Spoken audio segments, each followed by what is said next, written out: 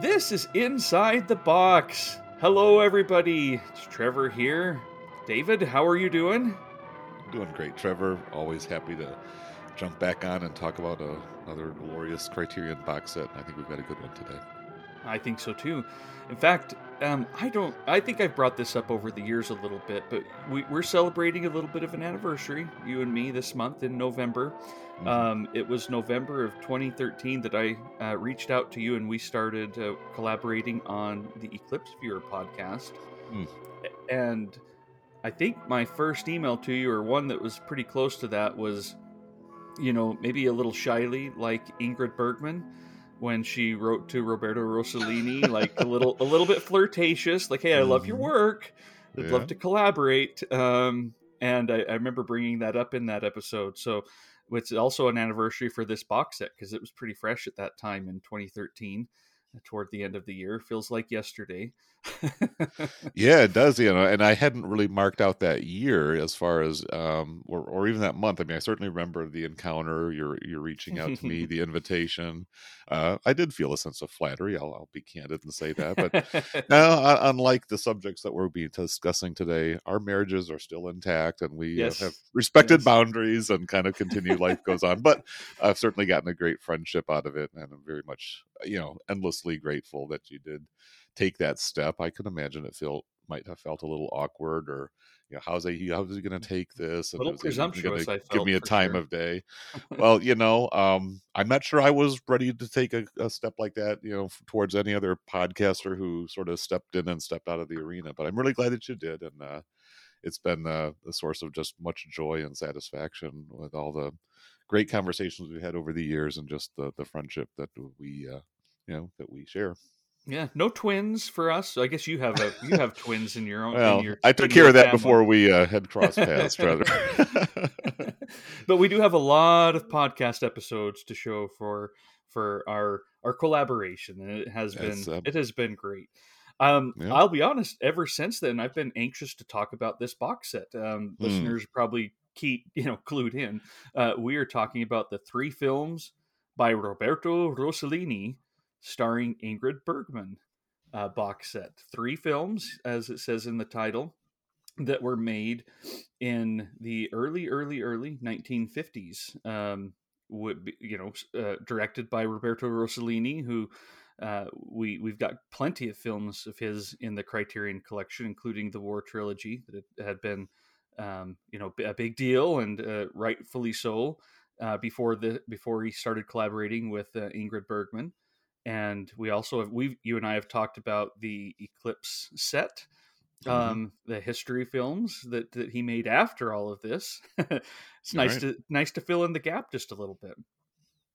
And what an important gap it was. I mean, these were really pivotal films, and this set does take me back to our days of the Eclipse Viewer, and kind of how we would often characterize the different box sets as telling a story. They weren't just a collection of films under one title. They kind of took you on a little bit of a journey, a little bit of a sequence that kind of had its own kind of narrative arc and flow to it. And this is certainly a set that offers much of the same. You've got three films by one of the most important Italian directors, really one of the most important film directors of the 20th century, starring this luminous, magnificent actor, Ingrid Bergman. Again, one of the greatest female actors of all time, in my opinion. I'm sure many others share that. And then you've got also the story of the relationship between them. They weren't just a director and his muse; they were a couple. That the relationship embroiled them in scandal, and there's a lot of blowback from that, a lot of cause and effect that came about through their collaboration. And then there's the films themselves that tell us some pretty interesting stories about Europe in a time of post-war reconstruction, and marriages that were going through various stage of crises, the emancipation of women who are looking to find a fulfillment, express their voice in ways that maybe society didn't always understand and accept. And then just really beautifully crafted tales. Each of the stories, each of the films, is a very interesting work of art on its own terms. So There's all of that plus abundance of special features. One of the things you don't get with an Mm. Eclipse set is lots of excellent, supplements that will kind of give you extra insight and just a lot to chew on. A beautiful illustrated booklet. Yeah, this really is a very impressive achievement by Criterion putting this whole set together. Yeah, I'd be curious. I was thinking about this the other day when I was going through the supplements again. How many other sets do we have that are quite this thorough because they're Mm, touching on scholarship around the films, criticism around the films, um, techniques of the filmmaking, etc. And then, oh, here are their kids, talking about their yeah, parents, who are both famous film folks, and this personal side to it as well that is really thorough in this set. It's not just one feature that says, "Oh, by the way, they kind of had a thing, and it was a little bit of a scandal at the time." It's a pretty big part of the whole set. yeah, and really, it's a family story because you're right. The children were Hmm. involved, Hmm. and the children themselves, Isabella Rossellini in particular, went on to Hmm. have a very significant career of her own. And Ingrid Bergman, again, I've talked about her talent as an actor, but what a fascinating figure she was. When we've had a Hmm. chance to talk about the early films of hers on that one Hmm. of the final Eclipse series sets. I think we've discussed sort of maybe incidentally the Ingrid Bergman in her own words, kind of a biographical feature that was put together and Yeah. released as a standalone by Criterion several years ago. She really is a very compelling personality, and her story and her significance just as a woman of her time really broke some boundaries and just gives all kinds of interesting things to think about and to discuss as you just kind of get into the story of her life and the terms on which she lived it. So yeah, there's just a Hmm. ton of material here, and I'm looking forward to hearing your thoughts as we get into talking about these movies. Well, and just really quickly on the Ingrid Yeah. Bergman, in her own words, there are a few, but there really aren't very many standalone documentaries like that in the Criterion collection. It feels like it Mm-hmm. would fit as a supplement, maybe even Mm-hmm. to this set or to that Eclipse set or something like that. But it's its own thing. It's almost like, look, we can't fit all of this. We Yeah. can't fit all of this Yeah. into a box set. Mm-hmm. We've got to release some of these, and I really enjoyed that documentary as well because it does get into the basics of the story. She's kind of having a rough marriage. In her late 20s, she has a child, and then she goes to Rome and starts an affair with this director. They make movies together. In the first one, she's pregnant with his son. It sounds like a big scandal, and I'm not trying to minimize the real effects this must have had on people involved and everything like that. But the Ingrid Bergman, in her own words, shows that there was a lot going on. It is very nuanced. There is an act of passion there, but also an act of courage and an act of emancipation. They Mm-hmm. she was trying to get an official divorce from her husband, and then there's the tragedy of how long it was before she saw her child again. Mm-hmm. And that documentary just it very much has a bearing on this time period that we'll be discussing, even though I don't feel particularly capable of doing Yeah. doing a Right. really deep dive into their personal lives and everything. It's just part of the background as we get on to these films that she and Roberto Rossellini made together. They made other ones. Is this kind of referred to as the Journey trilogy or the Voyage trilogy or something like Yeah. that Yeah. loosely? Mm-hmm. Each one of them having a title of like a Stromboli, an island, and then Europe, 51, the whole continent, and then Journey to Italy, a country. So that's very much interested in the geography and post-war Europe and Italy. But there is this personal stuff going on too under the surface that is enriching and fascinating. Yeah, yeah. Well, and especially considering that Ingrid Bergman wasn't just a married woman who left her husband to, take up a relationship and really start a new life with a famous Italian director. I mean, that in itself is pretty significant. But she really was a queen of Hollywood. I mean, she came over as a very young woman from Sweden, having made a few films, and established almost legendary status in Hollywood's golden age. We can rattle off Casablanca, Notorious, Gaslight. She was nominated for Oscars, won an Academy Award for Best Female Actor for Gaslight. So she really was at the very top of her game. And as she was, getting older, perhaps she felt the roles were not going to be coming. Maybe she wanted to branch out into artistic directions that Hollywood was not able to support. So, there's a creative and expressive ambition that's driving her as well as just, the idea of, you know, getting with another guy and breaking away from a life for which she must have had some level of discontentment. It just wasn't done. You could be a Hollywood movie star, maybe have your indiscretions or have some hint of a reputation, but what she really did was very, very provocative, to the point where she was officially denounced on the United States Senate, the floor of the Senate, by one of the sitting senators who saw her as a evil and corrupting influence. I was like, wow. That's a pretty harsh verdict, obviously, done from a point of, I would say, judgmentalism and male chauvinism. Again, as you said, Trevor, not to downplay the effect of the hurt relationships and the strains that it put on mother and child and others involved, but she really was in some ways kind of a timeless figure. And I think you sort of see, at least I sense that in just watching her performances in these films and the roles that she and Rossellini kind of collaborated to come up with and to put her in. So it's just a very remarkable accomplishment all the way around. Well, maybe before we get into the films, let's talk a little bit about Rossellini himself. Yeah.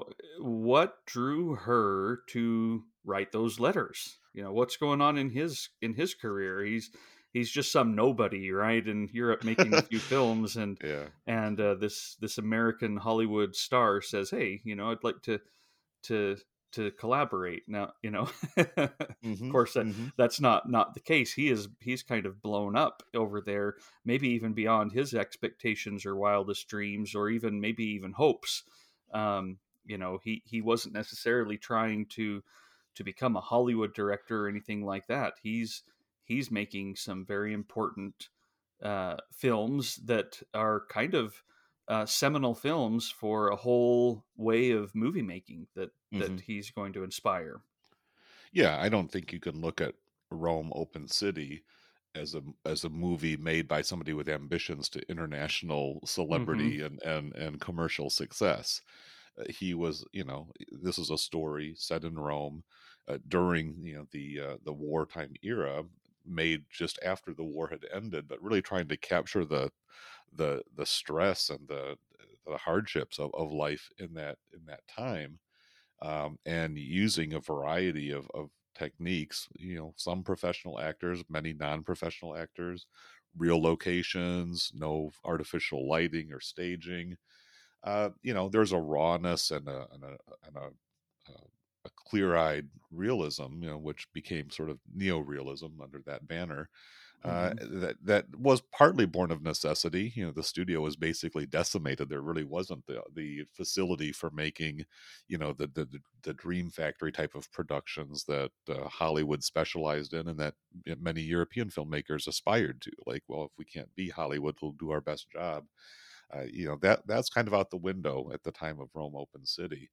But what he did capture was just the pathos of real people going through this unbelievable hardship of a war that they had really little to do with, but it just descended upon them. And that film and then Paisan, Rossellini's follow up, those were the first two of the war trilogy, and those were the two particular films that inspired Ingrid Bergman to write that very brief kind of letter of introduction saying, hey, if you need a Hmm. Swedish actress who can speak good English and knows a tiny bit of Italian, te amo, I love you. It is really quite an enigma. Was she really that infatuated with the man himself? Did she know about that, or did she just sense something in his Hmm. artistic bent that says he seems like a very interesting person? I would like to do some work alongside him. She's maybe looking at Anna Magnani and she's looking at the other performers in those two films, saying that would be new territory. I've done my glossy glamour girl stuff. I've done the historic dramatic adaptations and things of that sort. But what about stripping away the veneer and the gloss and getting down to what's really Hmm. going on?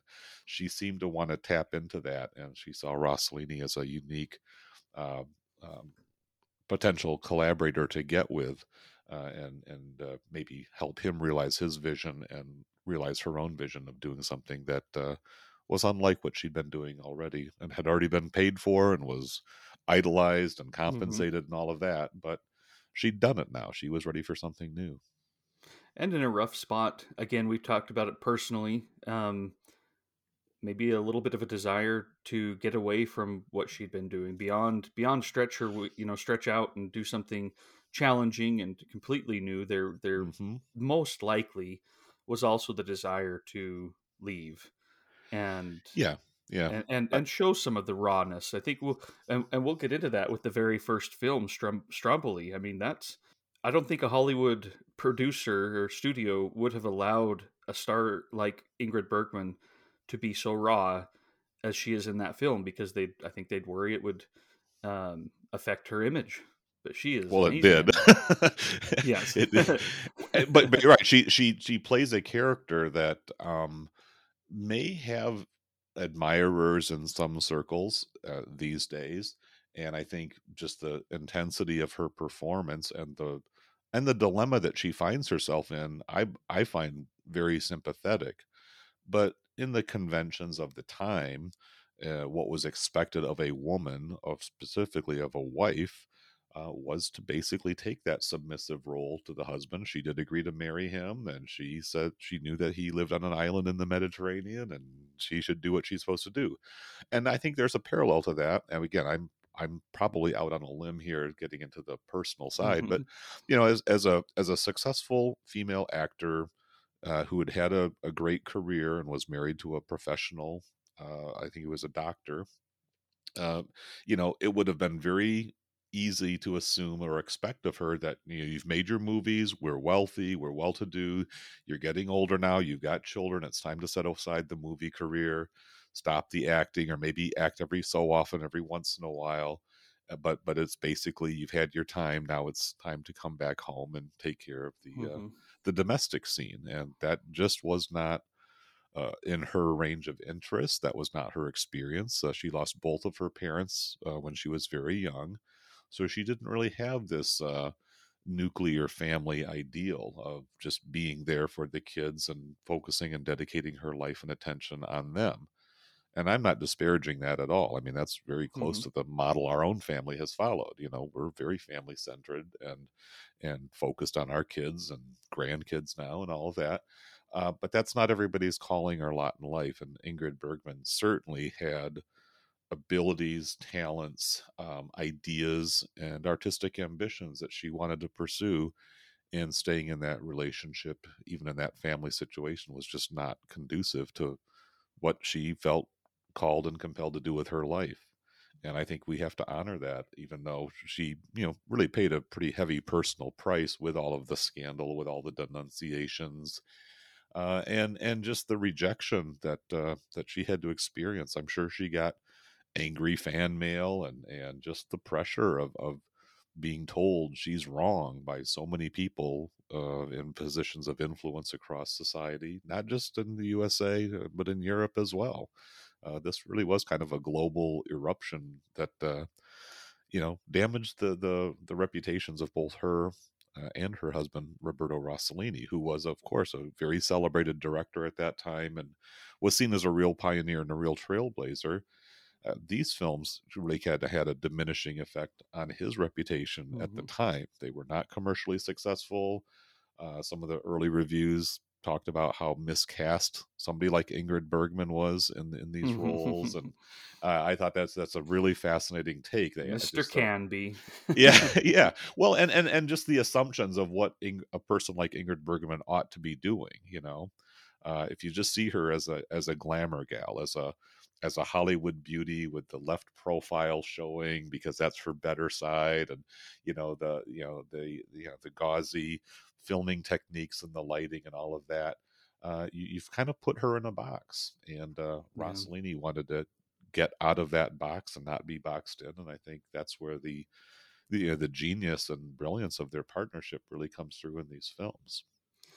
Yeah, I had the same thought when kind of looking at old reviews. There's a Bosley Crowther one that he's going over all of this, and I wrote in my notes, does he just want glamour? Like, because she is doing a phenomenal job. She is a hateful person in many Yeah. ways in this film, and unattractive in that kind of way. Just like, hey, this is someone who we might see coming down the street and want to cross to the other side. She's just Hmm. a little bit angry. Um, but it's amazing how she does it. And so I kind of had the same thought, is he must have looked at it as, hey, this is a Hollywood star. This is not the kind of role for her, and mistook that as her being miscast or not doing a good job in it, when I don't know, this might be my favorite performance of hers in this little trilogy in Hmm. Stromboli. But Yeah, it feels like it probably pushes her the hardest because I mean, just the reality of where they filmed this thing.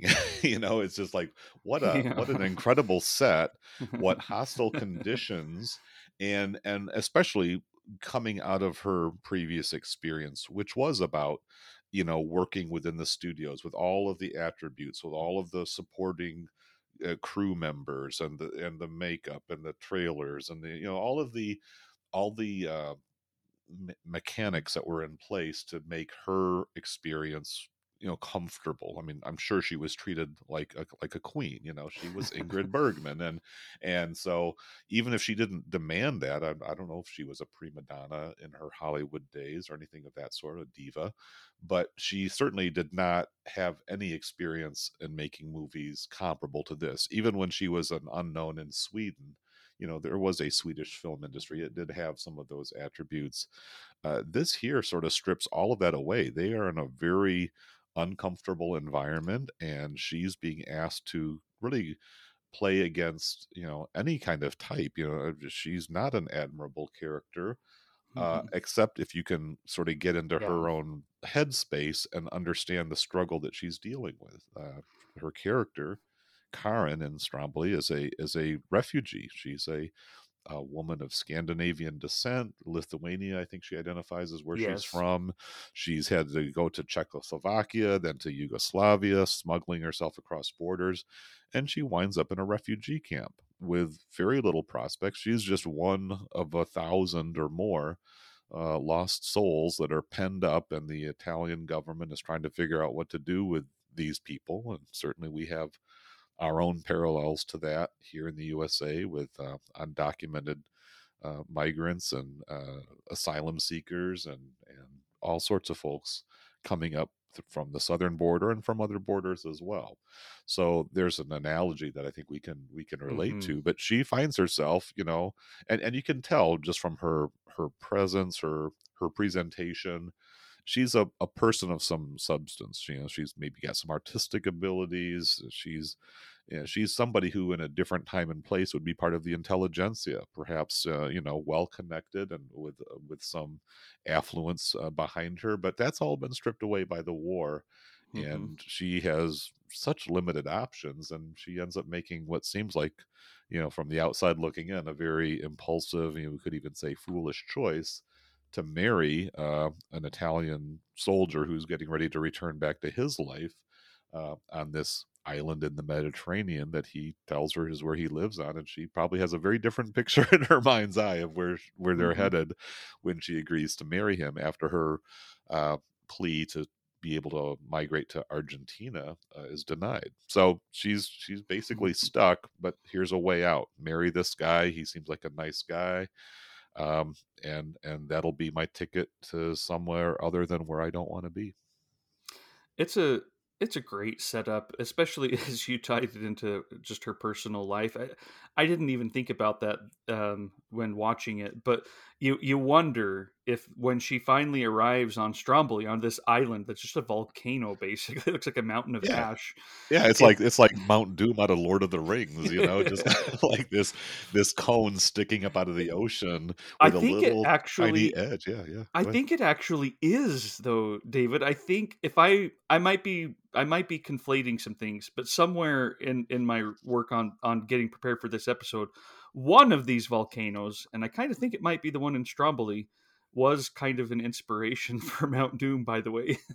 Well, you know, When she's yeah. climbing up at the end there, I'm like, this is Sam and Frodo. She needs someone to carry her.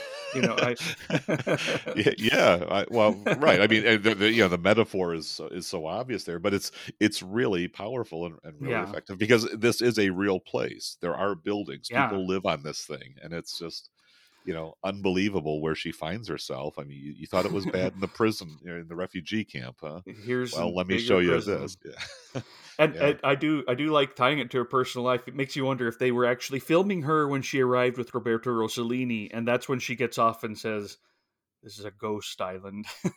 yeah, That could have been yeah. actual footage of Ingrid Bergman's arrival on Stromboli for the set. I Um, yeah. but she seemed, you know, it is interesting because she seems totally game for this. Oh yeah. I almost get from, you know, it's she doesn't have a whole lot of her own words. You know, speaking of the documentary in the other one, in this set, I'm gleaning a lot of this just from what people are saying about her. Um, but she seemed dedicated and invested, and I think again a lot of that comes out in her performance. She probably has some stuff that she can kind of, you know, if she's digging into her own method, I guess, Mhm. to rely on, but she just seems to sense that this is an important thing to show, and I think she does a good job of playing both sides of that line. I think it's Scott Nye on one of his posts on Stromboli says that the first time he watched it, he kind of gravitated toward her point of view and how sad it was, and you know, to find yourself kind of stranded in a different culture that you don't understand.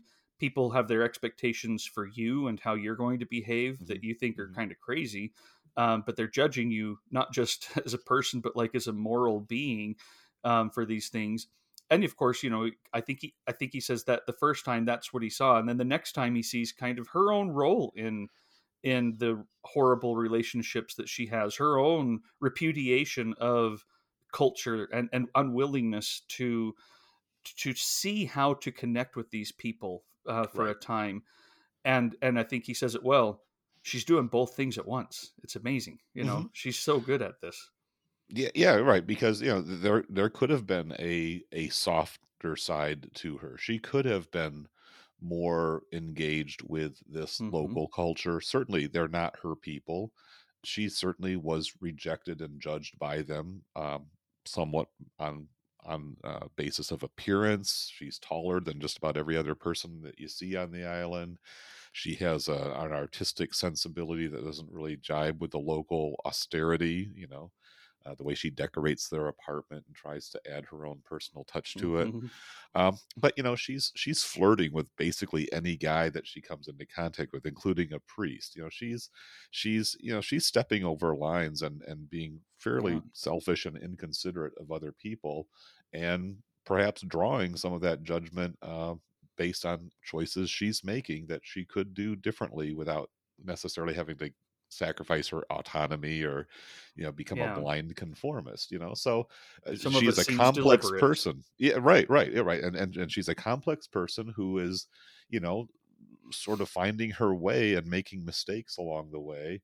And so, you know, obviously each viewer may approach her from a subjective point of view, whether you identify with her as a misunderstood woman in a difficult circumstance, or a woman who's making, immature decisions and alienating the people that she should be trying to build relationships with.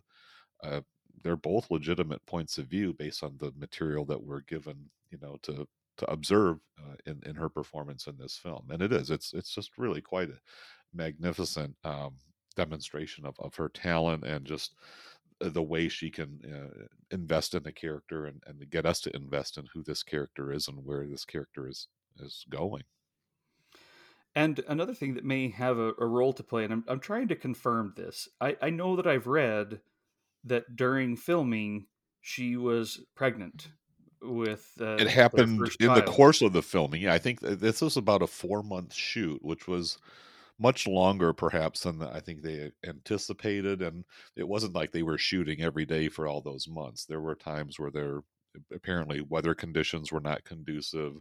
They were trying to get some continuity, and it was just a difficult shoot. You had to bring all your equipment onto this island. There was like what, one boat a day that came to the island, and so this really stretched out over some time, and I think they were living on the island while they were making it. So Mhm. in the course of the film, I think she did become pregnant, and that sort of factored into the finale. And I think there is some discussion in some of the supplements about Rossellini's reliance on improvisation, or a bit of making it up as you go. And I think some of that happened here as well, because we do have this incredible setup, and then you have the tension that exists within the relationship between Karen and her husband. This kind of pretty simple, traditional guy, Italian. He's not really a fisherman. I mean, he gets a job working with the fishing boats, but that's not like his trade. He's just a guy looking to figure out what he's going to do in life and how he's going to support this wife that he kind of incongruously came home with. Um, so yeah, so Rossellini's got this setup, but how do you wrap this up? Where does this story wind up going? And I think that's where real life kind of did inform the development and the progress of Mhm. these characters. And I do want to get there because I Yeah, do want to ask. It sounds like the ending works for you quite well. But before we get there, I hmm, do want to step back to just the very beginning when she sure, arrives on the island, saying it's a ghost island. yeah, I think, and let's just call this a Hollywood film for a moment. I think they would have softened her character quite a bit, and she would have arrived, maybe a little. They would have showed some discomfort, but hmm, she would have tried to make the best of it. Give it a oh yeah, go. Show that you are at least trying. You're a little hmm, bit disillusioned. Maybe you're a little bit in shock, but you're going to give it a go. There's just none of that with her. I mean, from the moment that he takes her home and opens the window to show her the view of the Rocky Mountain and saying, isn't this beautiful? She just turns and walks away. yeah, oh It, yeah, yeah, from the get go, and I'm so glad that they just start there right away. It's not a slow process of her, you know, slowly being beaten down by culture. I mean, she's repudiating it from the very moment she gets off that boat and realizes my life that I've been trying to get back to, because she had money apparently before hmm, the war. This is not it. And what have I latched myself onto? I didn't even know how to leave this place, in the middle of the Mediterranean. right, I'm just thrilled that they start it with her feeling that way. And it's her husband who at first is kind of shown as a little bit like, hey, I'm gonna try and be a little bit, understanding, but then he turns cruel as well, and it just kind of shows that their relationship just was never meant to be one of tenderness or understanding, um, because he's going to eventually turn his, to protect himself, but also because he has his own culture and she's not a part of it. He's going to start being cruel to her as well, and it just doesn't. I mean, man, what a volatile setup this film gets us into and goes to. yeah, yeah. Well, that's the traditional, male dominant ethos of especially of rustic, Italian culture. Certainly not only Italians, and this is a Mm-hmm. pervasive mentality all around the world. The husband calls the shots, and if the wife isn't properly dutiful and subordinate, he's got the right to slap her around and to make life very difficult for her until she conforms. And even the other women on the island kind of reinforce that. They give her Hmm. scolding looks. They refuse to engage with her because she is not following the rules, and that's the dilemma. And of course there's going to be communication difficulties. They come from such totally different worlds, and different expectations of what life can be or should be. And you're right, the fact that she shows up on the island and is immediately just disgusted. It's like, have I been tricked? Did he actually tell me what this island in the Mediterranean? I mean, she thought Hmm. she was going to Capri or Sardinia or one of these beautiful like resort Yeah. type of islands, not this desolate, dangerous, ominous rocks falling on Fishing, fire from the re- sky. Yeah, right. Yeah, reliant on fishing.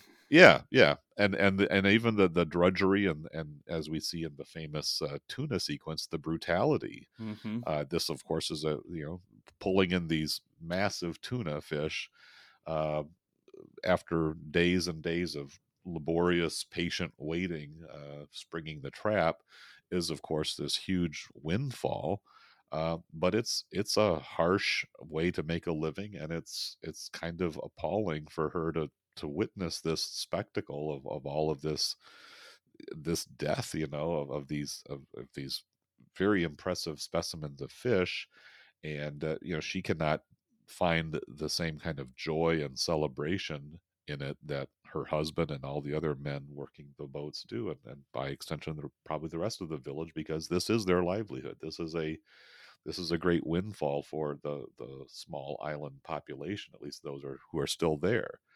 But she recognizes that this is a place where most people with any sense want to get away from whenever the opportunity presents itself, and she would love to do that as well, and yet she's stuck. And how does she find a way out of this dilemma, out of this predicament? And then of course the pregnancy only adds another layer of complication, as she's got to decide how to respond to that. If she doesn't have a future with this man that she cannot accept as her husband, or her role as being his wife, now a child has entered the situation, and she's got to make a decision about that. And as we kind of you know move towards the conclusion, it does conjure up all of these big existential questions about life's purpose, why things happen the way they do, what do you make of it all? And yeah, and Rossellini goes there to questions of God and faith and Hmm. meaning of it all. And again, that's probably not what you're going to see in a Hollywood production. It's going to be more about the tensions in the relationship. And if it's a standard Hollywood ending, they're going to find some sort of rapprochement at the end where they find a way to make it work out, or at least, give the impression of living to see a better day, and hoping for a warmer and more positive future as this child is about to be brought into the world. It's like the ending of. I don't want to spoil it for people, but I'm gonna. Gilda. Have you seen? Have you watched Oh yeah. Gilda? Oh yeah, yeah. I love that movie. But at the end of it, when they come back together, you're like, "Oh, that's really sweet." Oh my word, these two are horrible for each other. Yes. Tomorrow, after the movie's over, they are going to be abusing one another again. And that's, yeah, certainly it just wouldn't have made much sense to go there, but it also would have just really minimized the power of the film and what it's trying to really examine, which Mhm. just has to be so important in any time period. But this is post-war Italy. I mean, our willingness to try and say, look, everything's just fine, I think really damages our even cultural psyche as we move on from horrible things. I mean, this is in a way about her trauma of the war, and then being re-traumatized in what she hoped was an escape, a new life, and finding it, potentially worse, but at the very least, uh, still a prison, still something that basically says you don't get to be who you want to be, and now you don't even have a connection with anybody around you. Right. Yeah, and It's she's stuck with the new obligations. I mean, at least when she's in mhm. a refugee camp, she's just her own person. Yes, she has to live under those rules, and there's certainly limits on what she can do and where she can go. But now she has, at least in society's eyes, an obligation to be with this Mhm. man and to behave herself in certain ways that, she's really questioning. She's actually not just questioning, she's challenging, she's rejecting. She's saying, no, that's not the terms that I'm going to live my life. And that's a very forward and even kind of an aggressive stance for a woman to take, especially in such a patriarchal culture as the one she's landed on in this island. So yeah, the war may be over, but the displacement has not diminished at all. Really quickly, just kind of as a minor tangent, you talked about the tuna fishing sequence. Yeah. Have you had a chance yet on the Criterion Channel to watch the documentary shorts by Vittorio De Seta? No, I've heard. I think maybe I've watched one of them. It was about maybe a year ago or soon after Mm, they first came out. But yeah, I mean they looked really intriguing, and it would be a nice sort of sit down yeah, to get to work on some of those. Yeah. I loved them. They are from the 1950s. They're very Hmm. short. I want to Yeah. say Hmm. sometimes 10, 20 minutes is all, Hmm. but they show these little slices of life, and I just thought it's great that in a film like this in Stromboli, uh, Rossellini is still saying, you know what, we're gonna show the life here. We're not just going to allude to it. We're not going to show him coming home only. We're going to go out on the boats. We're going to see them bringing in some tuna. We're Hmm. going to, it's maybe not quite as rigorous as these other documentaries that I'm talking about are in terms of just being there, but Right. that's a pretty good portion of the film, and again, I think just underlines that that some of the realities of this place. They have their way of getting by. They have their rituals and their routines that have helped them survive over the years, and we get to participate in one of those a little bit in the Hmm. film itself, even more than Bergman's character does. She's just kind of back home, and we get to see the hard work a little bit Yeah. and the exhaustion. Yeah, and I think as a portrait of a very rarely observed culture or a social situation, I mean, it is very fascinating just sort of from that anthropological point of view.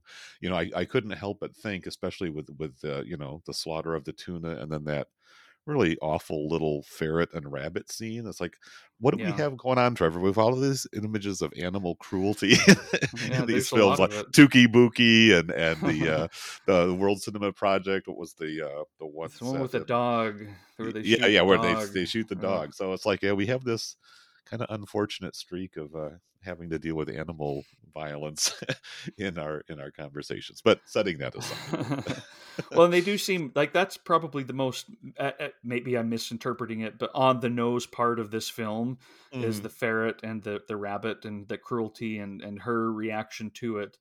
Um, And how he I just thinks it's kind of cute and funny and a joke, and well, Yeah, why this are is you what so we do with offended by this? rabbits. Yeah, Hmm.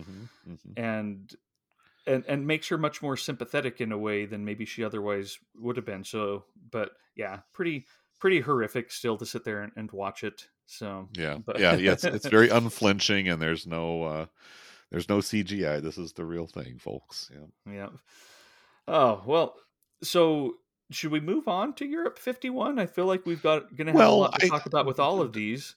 well, do we want to just kind of touch on the finale? I mean, the big epic conference. I mean, we have the volcano, like I say, Mhm. spitting hot rocks, and there's almost a bit of a danger or a thrill scene, with a mild eruption of the volcano, but certainly enough to just do damage and cause danger. But then there is the big sort of encounter, and the way that Rossellini stages it.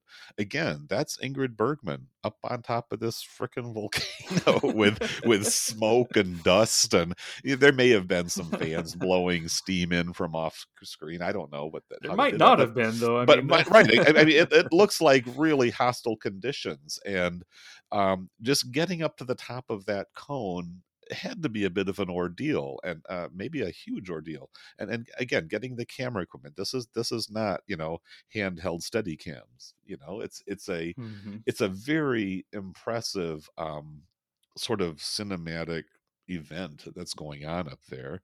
And yeah, maybe to some viewers it's going to come across as a little bit heavy handed as she's having this, this dialogue with God, or I guess it's a monologue where she's just projecting onto the Almighty her quests, Hmm. or her questions, her searching for answers. And but my goodness, she is so incredibly beautiful in those scenes too. The picture of her on the cover of the box set is from that finale. And Hmm. just the radiance of her face, and the light, that's natural morning light, uh, on the slope of this volcano, where she's, in character, at least in this film, has spent the night after kind of going through this dark night of the soul. She wakes up, and there is this kind of sense of peace and reconciliation that wraps up the movie. She's had this encounter. She's kind of plumbed the depths. What we don't know as an audience is, what is she going to do now? Is she going to go back to her village and her husband? Is she going to go to the other side of the volcano and get to this larger village where she can hop a ship and, you know, hit the road and off to some new life that she has no idea what else she's getting into? And Hmm. Rossellini, I think, very courageously leaves us right there, like right at She that moment of tension. Yeah. she might never come down the mountain. Yeah, she may You know. die up there for all we know. And I think it's just, yeah, because and I think he says in one of the interviews that are printed in the booklet, he says, well, what she does next would be the start of another movie, which I might tell if I ever feel like it needs to be told. But he doesn't really want to give you that satisfaction or Yeah. indication. He's putting us in that situation, in that dilemma of where, what would you do, and what would influence you to step this way or that, or just remain there. It's, I don't know, to me, uh, I appreciate ambitious presentations of these types of questions that don't always, take the easy way of giving us the answer, or even an answer. Figure it out for yourself. I really feel like that's something unique to what Rossellini did, that few other directors would have joined him in following that path. It makes it resonate and vibe, echo in your mind a lot longer than if the filmmaker gives you the answer, and because then you have a seeming endorsement Hmm. of a certain pathway. But here you're forced to grapple with all potential conclusions and routes, and that's what to me makes this a very strong film. A little heavy. I mean, Yeah. they know that cinematic ending, is going to be a kind of a go for it, and I do actually understand if people are kind of turned off by. I feel like the film gets a little heavier in its metaphors and these kinds of things as it goes on, versus the beginning where it is a little bit more directed at the culture and the relationship. Hmm. But the more that I think about it, and this is, I watched these when they first came out back in 2013. Hmm. But the more that I respect and feel like these will continue to grow in my estimation, even as as the years go on. Yeah, yeah. These are all revisits for me as well. I pretty much made a priority to get these in, soon after the Hmm. box set was released, and I've, kind of touched on them here and off and on over the years. But this is my first time of really sustaining, going through all the supplements and all the other stuff, and my admiration for Yeah. both Rossellini and Bergman grew quite a bit. But I've been on a pretty upward trajectory with them. We covered the War trilogy on Criterion Cast, kind of our main episode line, and again, going back to visit some of Rossellini's later stuff, the things that he was doing on TV. Uh, we covered, I think, Josh Hornbeck and I talked about Socrates, a later Rossellini film. Just what a fascinating character he really is as a director. He's not really a cinematic, in love with the movies. He just uses film as a way to express ideas and engage his audiences, who want to follow along and have that conversation with him. Well, I do appreciate us digging into the ending a bit more there, but Yeah. should we move on to Europe Oh yeah, 51 at this for sure. point? Hmm. All right, another interesting film with an interesting history because we have a couple versions of Stromboli as well, an English and an Italian language version, and Hmm. similar with Europe 51, we have an English language version that's 109 minutes, and then the Italian language version at 118 minutes. And here, I actually think the differences are quite stark. Hmm. In a way, there's more than just a language difference and a few little scenes, whatever. um, there are reasons that the English language version is shorter, and I'm anxious to kind of hear your thoughts on all of that. But as we set up Europe 51, we have Ingrid Bergman again, and she is playing a very different character from the one in Stromboli. Hmm. Hmm. Here, she is rather wealthy. After the war, she and her husband have they're wealthy socialites. Essentially, they have money, they have soirees and various dinners and events all the time, in order to you know keep their relationships and their business and political things moving. But they also have a young son who is feeling neglected. And relatively early in the film, the son dies. We'll talk about how and such here in a bit, which of course changes everything. And Ingrid Bergman's character uh, starts to frighten people because she seems to go mad, right? She seems Hmm. to not have any Yeah. sense of reality or what's appropriate anymore. So there's the cultural difference again from what she wants and feels is appropriate to go forward, and the expectations of spouse and doctors and lawyers and friends and other socialites and business people. And it doesn't get her into a good place, but she, as the film goes on, sticks with where she's going, even though no one else understands it. So just a little bit of a setup for this particular film as we then maybe move into some of the details and get Hmm. some thoughts on it. I will just say this is the one I like the least of these three Okay. films. Hmm. Um, and I don't entirely know why, and I'm very susceptible, as you know, to really moving fast onto a different train. So Yeah, I'll convince you how wrong you are I about appreciate it. I that. am always willing, always willing. And but Yeah, again, in thinking but about this afterwards, and in this case, probably by watching the Italian language version, makes me appreciate it a lot more than I did on a first yeah. viewing 10 years ago when I just watched the English language version Hmm. and kind of thought, Hmm. well, that looked a little bit, a little bit. Here you go, Trevor. Here's your lesson in life. Now move on and be a good boy. And Right. it's a little more rich and nuanced and enticing than that this time around for sure. Oh yeah. Well, definitely we do see a different side of the imposing and imperious, perhaps, presence of Ingrid Bergman. She's kind of hard charging at the very beginning of the film as she's setting up for an important dinner date, and her son is kind of asking for a little bit of her time and attention, and she's kind of throwing little bits his way, and she'll engage him, but she's clearly got other priorities.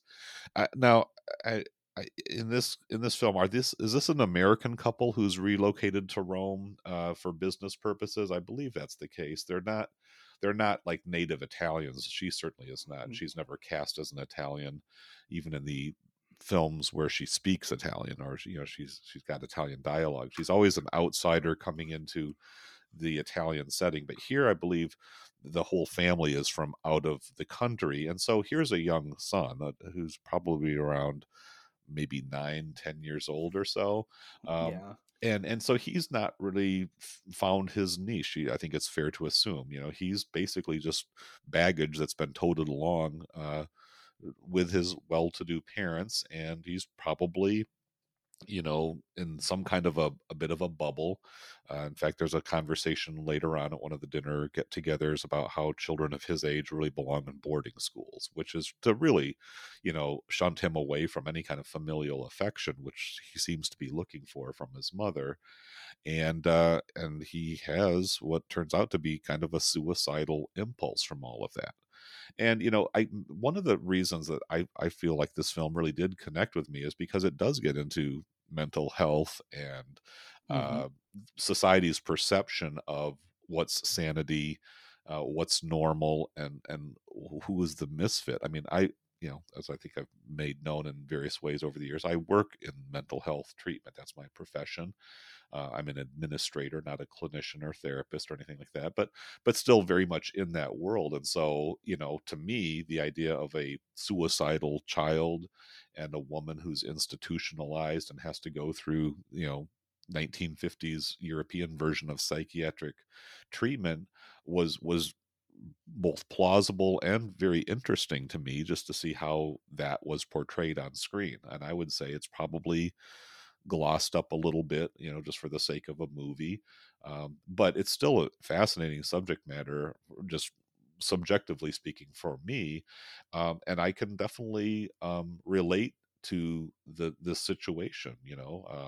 I moved around a lot as a child. I had a lot of uh, you know, uh, displacement in my own upbringing, and didn't always like where I was at as far as where my parents' decisions put me. So, there were elements in this film that's like, yeah, I can identify with what's happening on the screen here. My parents hosted events of this sort, and I was called on to be, kind of a server in those situations. These are all situations that got me relating to a little bit of my own experience. But again, watching Ingrid Bergman go about her character's journey, as she recognizes that there's been a hollowness and a facile, empty, pursuit of prestige and respectability and perhaps material affluence, and again doing what was probably prescribed to her by her upbringing, by the conventions of the society that she's part of. And when all of that is kind of torn away from her due to the death of her son, um, by a suicide. He doesn't die instantly, but it is, recognized that he threw himself off that staircase, and he did end up dying of his injuries after a few days. Um, that basically just pulls the bottom out, of her world, and she has to reevaluate everything. And while there's some understanding by her husband and others around her that yes, this is a terrible event and there's going to be some grief, there's going to be some loss, where she lands in this process just is way too far out for the mainstream of society to recognize or to accept, or to certainly allow her to just play out that vision. And again, she does things similar to Karen and Stromboli that others would look at and say, she has gone too far. She is making self-centered decisions. She's not thinking about the well-being of her husband. She is maybe even grandiose or unrealistic about what she can accomplish or what she should do in response to the sorrows and the sadness of the world, and its hurts, its needs. She has this massive eruption, this birth of an empathetic side to her that had maybe been suppressed for many years. Is she overcompensating? Is she trying to put herself in this messianic role, or is she opening her eyes and seeing the world as it is, and realizing that the insanity is by the people who are operating from positions of privilege and power and influence, who could be doing something to make life better for the masses, but are very selfishly only focused on their own comforts and their own needs. That's really the core uh, dilemma of this film that Rossellini titled Europe 51. Like, wow, what a statement. Yeah. This is the state of Europe in the year of 1951. What shall we do about this society? Let's mend our ways and make for a better world. Again, you should have a period of mourning, but then you should be able to move on and business as usual. That's for everyone's betterment. Yeah, and exactly. and I her name is Irene, and George is her husband. They are, well, he is American. I actually don't remember if she's Yeah. particularly American or not, but yeah, there's that sense of, hey, we've had this very horrible thing. The rest of us are going to be able to move on, and you aren't. What's happening here? And I do think you hit the nail on the head with some of my, like, Yeah. feelings of, is she overcompensating? Does it feel like she is not just trying to become a saint, by nature of what she's doing, but is she also trying to become a saint? Like sees herself in that saintly role of like, hey, here I am, Giulietta Messina, the great Giulietta Messina. I'm Yeah, here yeah. to save you. And I think again the film probably has it both ways to an extent, to its betterment. I think that Hmm. I definitely think that Rossellini here is a little bit more leaning toward, hey, she is this is the perspective we want. We don't think she's descending into madness, and I don't either. But I think he's more approving of some of her actions than disapproving, but it's still there to be thought about. Hmm. But yeah, I kind of think, hey, can you not just communicate with your family a little bit? Yeah, Tell them a little right. bit more clearly why you are acting this way. They do think you're aloof. They do think that you are having an affair. Everyone thinks you're having an affair. Can you not help them? Just a little bit of communication to help them see that that's not the case, and maybe get them on board even. And she Yeah, seems unwilling to do that. right. She It's like seems, I will, yeah. I will not. What's the phrase? I will not honor the argument by responding to it or Right, something. Yeah, it's right. basically like the idea that you would suspect me of having an affair is so beneath my dignity that I won't even respond to that question. Yeah, right. Yeah, Right, she could clear this up. She could make a few statements of saying, I'm not insane. I'm not, a danger to myself or others. But the fact is, she does not want to go back home. She does not want to be back part with her right, husband. She says right. very explicitly, if I was to go back to him and just try to even live a sheltered life, or be a volunteer do-gooder, in some kind of social reform project, or go work at the food bank, or or whatever the case may be, she would be sucked right back into that bourgeois ornament, the hostess of the dinner parties. Maybe they'd try to have another child and replace the one that they've lost, but she cannot bring herself to return to that life. That station in life, that role, has just lost all of its legitimacy to her. And again, it's this profound determination that she's not going to concede on this very fundamental principle that she's kind of discovered. And that's again another very remarkable statement, because most people, men and women, I think, probably find a place of compromise, to kind of Yes, go yes. along to get along, and she just doesn't do that. And so yeah, And does society have a place for somebody like her, and where can she go? Well, we see where she goes. Yeah. and your statement about a compromise, I think, hits another point too. Compromising, living in both worlds, not Yeah. just the relationships and such, but I can still be a privileged, wealthy person and descend, every once in a while to helping these other folks. That's a problematic perspective. As much as we need to have more of us willing to reach out and do things, for those around us, it can be a little problematic if you always see yourself as condescending to Hmm. others in order to help them. There's still a bit of messianism to that, in, Oh, in a in a dangerous way, and in a way yeah. that's dehumanizing. Um, and she doesn't do that. She's just not willing to say, I'm going to live in both worlds. I'm going to be the benefactress of these people.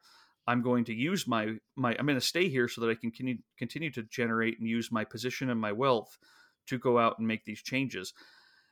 And I don't know if she makes the right choice. It's really hard because she does take herself out of the game a little bit too. Yeah. By Yeah. the at the end of the film, she has a lot of people who really appreciate what she's willing to do, but she's kind of put herself in a position where she can't do more. It's a weird conflict because I certainly have no idea what a better way to go forward would be. She makes Hmm. a hard and honorable choice that also has some negative consequences that work against her own goals. And I do love that part of this film is trying to grapple with that a little bit. And Hmm. I because I don't know, it's hard. Well, it is, because her again, the society, this world at that time in Europe 51, or this, part of Rome where she's kind of living, doesn't really give her a lot of options. I mean, her role, in society's eyes is you be a good wife to your husband. Your husband is a man of wealth and privilege. He's showing you a very good, comfortable life. Yes, you've had a terrible, tragic event. Your son took his life, but you know, there's other situations that happen in the film where death intrudes by accident or by poverty and deprivation. She sees that there's suffering all over the place, and pain and loss and grief hits us from all different angles. Obviously, with her son, there's that sense of maternal guilt and failure. Her inaction, her lack of attention had a role in driving him to this, and so that's a particularly painful cross that she has to bear. But once she's kind of stepped out of that role, really it seems like the only option that the society is willing to give her is either imprisonment, when she's seen as being guilty of allowing this bandit, this robber, to escape. She's very much in danger of going to jail, except for the fact that she's married to a wealthy man, and that creates some scandal, and so they're going to insulate the wealthy man from the problems caused by his difficult wife by getting her into a psychiatric institution. So right, she could have become a social reformer, and there's an interesting dialogue that she has with a priest toward the end of the film where he realizes she is tapping into this very profound kind of spiritual perspective, which is again another interesting sort of background to this film. Was right after Rossellini had shot The Flowers of St. Francis, a kind of a neo-realist portrayal of the life of St. Francis of Assisi and his followers. The question was posed to him: what if St. Francis lived nowadays? What if St. Francis was a woman? How would that operate? How would that go down? Because obviously St. Francis is a almost universally revered spiritual figure. I mean, even non-Christians or people who don't really engage with Catholicism on any level, there's an admiration for Saint Francis, his gentility, his willingness to suffer on behalf of the poor, his rapport with animals and nature and creation. That's a very positive, wholesome, appealing message across all levels of society.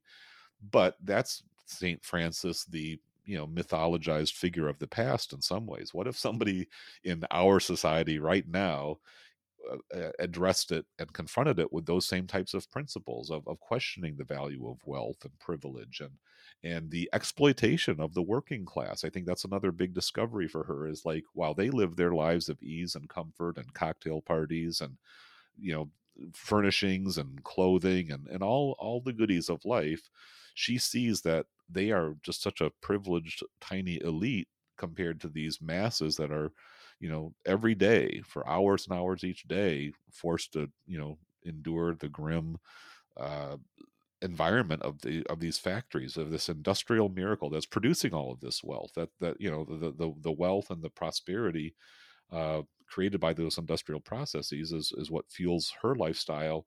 And yet at what cost to these single women raising 6 children by themselves, and the drudgery and the Mm-hmm. drone work and all of that. These are the big eye openers. She's been sheltered and protected from all of that. They haven't really allowed her to grasp what's actually going on until she sees it for herself and just realizes there's this fundamental injustice to it all. And yet when she encounters Julieta Messina, and what a delightful discovery that was, to have these two really fantastic female actors, two of my favorites of the whole 20th century. And also, I'm like, whoa, that's Julieta Messina. I didn't catch in the credits that she was going to be in this film, but what a wonderful scenes that the two of them share together. And Julieta Messina is hardly just this innocent little, downtrodden victim. She's kind of creating her own problems herself, Right. with her And has some relationships of with her own men. solutions. Exactly, and they're not the solutions that Irene has for her. She wants to live life on her own terms, and she wants to go get with a new guy, and that's not the most practical, saintly way of going about it either, is it? Yeah, it's a tricky. You know, again, there's just so much to grapple with, and I'm glad Yeah. that they don't just have Irene kind of see her role again as well. I guess I better continue with these soirees and these events because as we keep the capital coming in for these businesses, that gives these, you know, that gives jobs to these poor people, and Yes. that's my role. You know, it's like, I'll oh boy. I'll become a philanthropist. You know, that's what I'll do. That'll be the solution. Yeah. Well, what did you think of the two versions of the film and kind of the differences there? And a little bit more explicit and dark, I think, in the Italian Yeah. version. Yeah, Uh, the Italian, I mean, watching in the English is convenient and accessible, and I like it for that yeah, reason. And I and they and are obviously, English characters. I mean, they're right, speaking right, English, but right. But I think having the Italian throughout the entire film, and also the additional scenes, I watched the two versions fairly far apart. I just watched the Italian the other mhm. night, whereas I rewatched Europe 51 about a week and a half, 2 weeks ago. So I don't really have a categorical, listing of what the differences are, but it felt like the Italian versions of both Stromboli and this just had more of that grit or lived in feel to them or something Yeah, like that. And that's I would that's what I agree. yeah. Hmm. It's a little to me. It was softened. The death is a little more explicit of the Yeah. child in the Hmm. Italian version. A lot Yep. more explicit what happens, I think, than in Yeah. the English version. Um, and it's weird, but even though you know in the English version what happens, there's there is something about that that makes it softer and makes her response. I don't know. It changed it for me when it's more explicit what he's going through, the son, Yeah. and why he, you know, that and him jumping. It it does. It's not like I want to see that kind of stuff on screen all the time, but it just makes it. Um, I don't know. It sets the film up to a different thing than just this thing that happened in the background. Ah, this tragedy, and now you're going to be this way. It's like there does need to be a response to this. Even though Yeah. you can imagine it, there's just something about having it put there on the screen a little bit more. It's not a huge difference, but I guess just enough to shift the tone slightly Yeah. and then build on that tone rather than a one that's a little bit, you know, rounder corners and such. Well, and I think just the sonics of it, the Italian language when it's spoken, even though I don't really Hmm. understand Italian beyond "te amo," but the passion that comes through, the energy, um, that I think that's a part of it. Just the rapidity of how Italian is spoken and just how it flows, especially when you're seeing Giulietta Messina speaking in dubbed English. It's like, come on, that's just not her. But also, I think it's another sort of sheltering for the English that is Hollywood American audiences, where they're going to take some of those rough edges off because viewers in the USA really aren't ready for this, or that's just not going to be allowed. And so Hmm. there is a sense of being kind of uh, you know sheltered, or having the full truth concealed from us in some of those English versions. So yeah. Yeah. All right, David. Well, should we move on to the final film of this set, Journey to Italy, which, you know, this is kind of timely.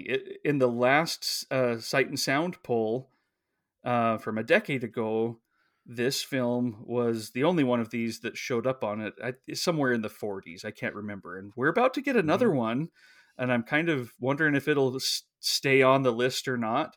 But is it safe to say that despite the, you know, these other films and their qualities, that Journey to Italy is the famous film, that like the kind of the gem of the collection, at least in its public idea, Oh, I not think trying to. yeah, I think the overall polish and um like you've already said, the reputation of the film definitely puts Journey to Italy at the top. I think Stromboli has a pretty strong impact as well. Just maybe it's the beginning of this collaboration and this kind of Hmm. definitive moment in Ingrid Bergman's career in particular.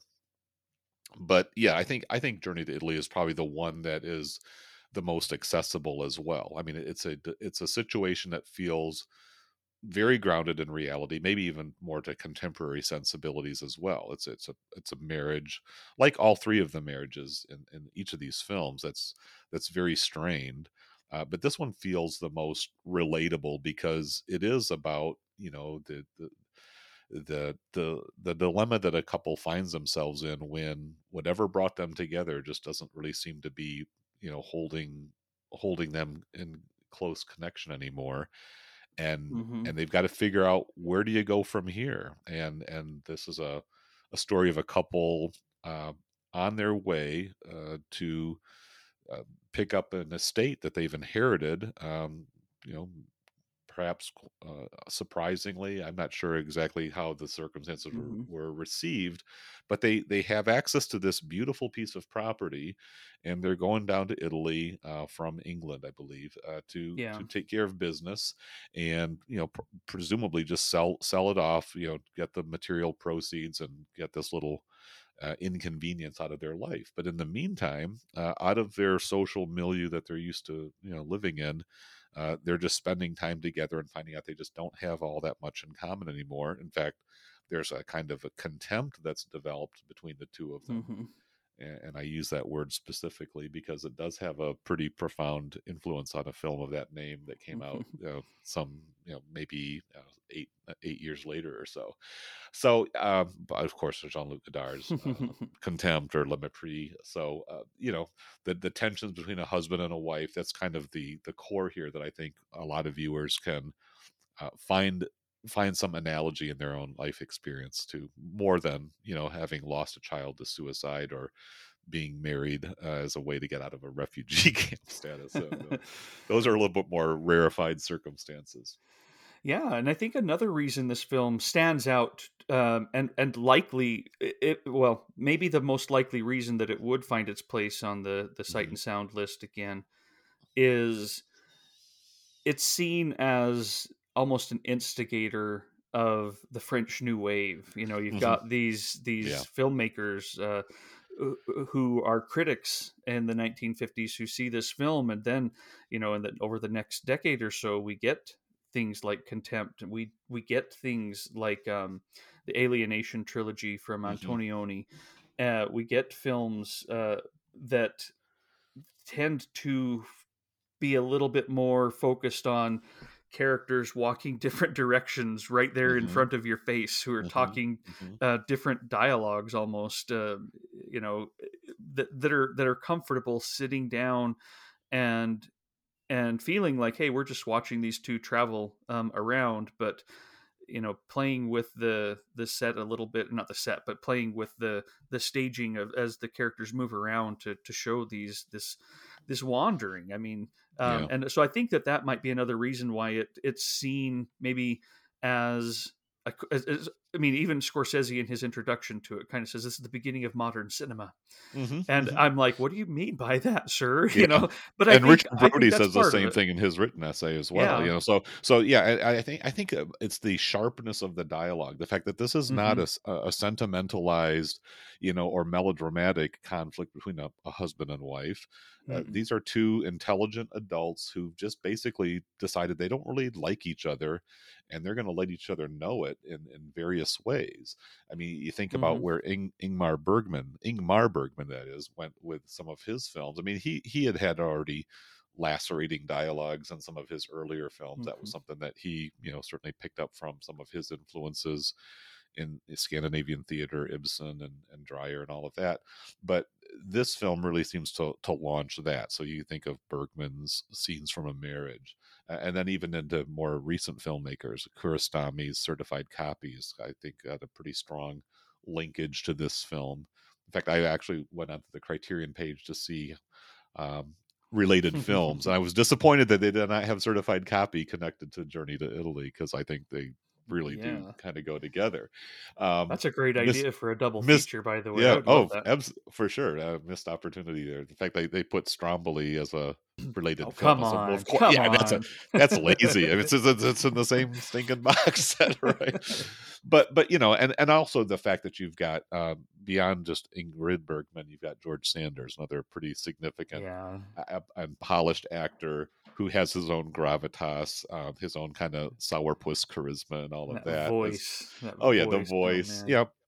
And then there's also the aesthetics. I mean, I really feel like the production of presentation, I say, of ancient works of art, these huge statues, and just the sense of epic time, and again, the kind of the just the whole cycle of life, the excavation of Pompeii that was caught at a pretty Hmm. fascinating moment in that archaeological discovery, when there's still so much of the site that is still buried at that point, but you're starting to see the emergence of some buildings and some figures, and of course the very unforgettable cast of the two of the victims of the eruption of Mount Vesuvius and all of that. So you've just got a lot of really interesting themes playing themselves out here in this film.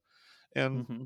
once again, Ingrid Bergman is just absolutely riveting in her intensity, and just her presence in this film as well as the other two. So And in a way, it's a film about boredom, yeah. with alienation and Hmm. boredom. They simply don't know what to do with each other, and even when they're at the estate, like George Sanders' character, he can't sit still. He doesn't want to sit there and soak up the sun, and Right, she's right. often seems like she's about to fall asleep. I mean, it's Hmm. just got all these elements to it that I find really refreshing, even though we've seen them play out quite a bit over the films since. But it's kind of a unique way of looking at this, because it feels, in a way, because of the actors and all that, it feels like it could be a Hollywood film. Oh But yeah, yeah. it's certainly an English language film. This is not one Hmm. that has an Italian dubbed version. But yeah, in many other ways, it does not. It is not a Hollywood film. Right, but I think it has at least the potential to be one. I mean, it looks the most refined. I mean, it's a very clear, sharp image in both Stromboli, and maybe to a somewhat lesser degree in Europe 51. You sort of get a sense that Rossellini is still working with varying degrees of film stock, and less And than ideal lenses. conditions, the lenses, all the of that, right? lenses he had to have had for this film to show these art galleries and these Yeah. cityscapes and these destructive places and Pompeii and all that. He had a repertoire in this one. Hmm. It's and he knew how to use it. I Yeah, love yeah. I So love I that would. art scene, that art gallery Oh, scene. Just, oh man. absolutely. It's classic, just on its own terms, just as again, a visual study of these really incredible pieces, these marble sculptures from, you know, centuries ago, thousands of years ago even. Um, uh, just a very remarkable experience, and to have it all captured so in such beautiful cinematography. It feels like he probably had uh a top-notch crew on this as well. So I didn't really get into a lot of the study of the production of this film, but it feels like this is Rossellini's bid to try to do something that's a little bit more commercially palatable, because at this point his career had been kind of, I won't say it's a tailspin, but it was definitely on the decline. He was seen as a guy who did radical, impressive things in the immediate aftermath of World War II. But in the eyes of popular audiences and critics, he kind of lost it. He was still making movies, he was still getting backing, but it was not, from big studios or with uh, kind of commercial returns in mind. And I think it feels like, because he's got the casting and this relatable setting and situation, that maybe he was hoping to catch fire again. It didn't really happen that way, but I think the film has certainly grown in reputation over the years, and a Hmm. lot of it is, as you say, the young Cahiers du Cinema crowd that Yeah. embraced Rossellini as a whole, but this film in particular. Uh, Obviously, the Nouvelle Vague went on to have massive influence and fans of its own, and so their recommendations have been passed on. And I think this was a very key endorsement for them to bring this film to light. And I think it is just a really impressive story that just gives a lot to relate to in terms of the, the experiences of many viewers. Although again, I talked about how unique the setup was, for the Stromboli and Europe 51. I guess there's probably not too many of us who have inherited a piece of property. As, in fact, there are probably few I'm pieces still of waiting. property on the globe that are more appealing and just absolutely dazzling than this one. And I was just, again, watching it the other night. It's like, this guy is just ready to unload this place. Are you kidding me? This is an absolute, and to have it just sort of land in your lap like that. Old Uncle Homer left it to us. All okay. How much can we get for it? Do you think that that has a bit of metaphorical meaning for Rossellini at all? Like, here is this treasure, Yeah. and he is willing just to both of them are willing to let it go, because they've got to get back to their other life, and Yeah. this It's isn't that just, important to them. it's a It, complication that they just need to sort of tie up the loose ends and be done with it. Yeah. and even just as a representation of their relationship and marriage, like, you know what, Exactly. Right. Right.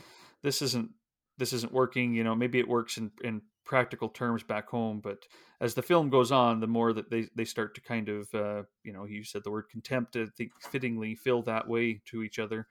And Hmm. it's a powerful uh, depiction, because there are glimpses that they recognize it's a treasure to them, Hmm. um, as the film goes on, and it's it's yeah. tricky, right? Because they're kind of in this very tentative position. Like, again, it's the idea of marriage as a contract. I mean, this is a very really, all three of these films are very unsentimental presentations or views of marriage, where true love and romance and yearning and desire and all of that huggy, touchy, squeezy stuff is kind of like, whatever. That's maybe just a little phase you go through. But once you're actually married, now you've got to figure out, what are we in this for? What are we out to accomplish? And this is very much a marriage of, uh, it's a contract. He Yeah. is an important business executive.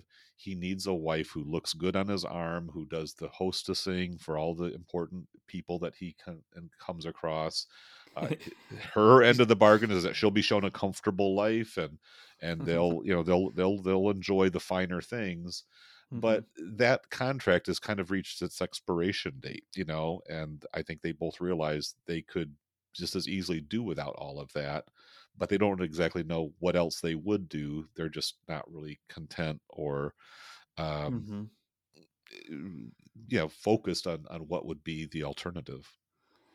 He's the kind of guy who, when he arrives at an Italian hotel, he already has mail there waiting for him. Yeah, yes.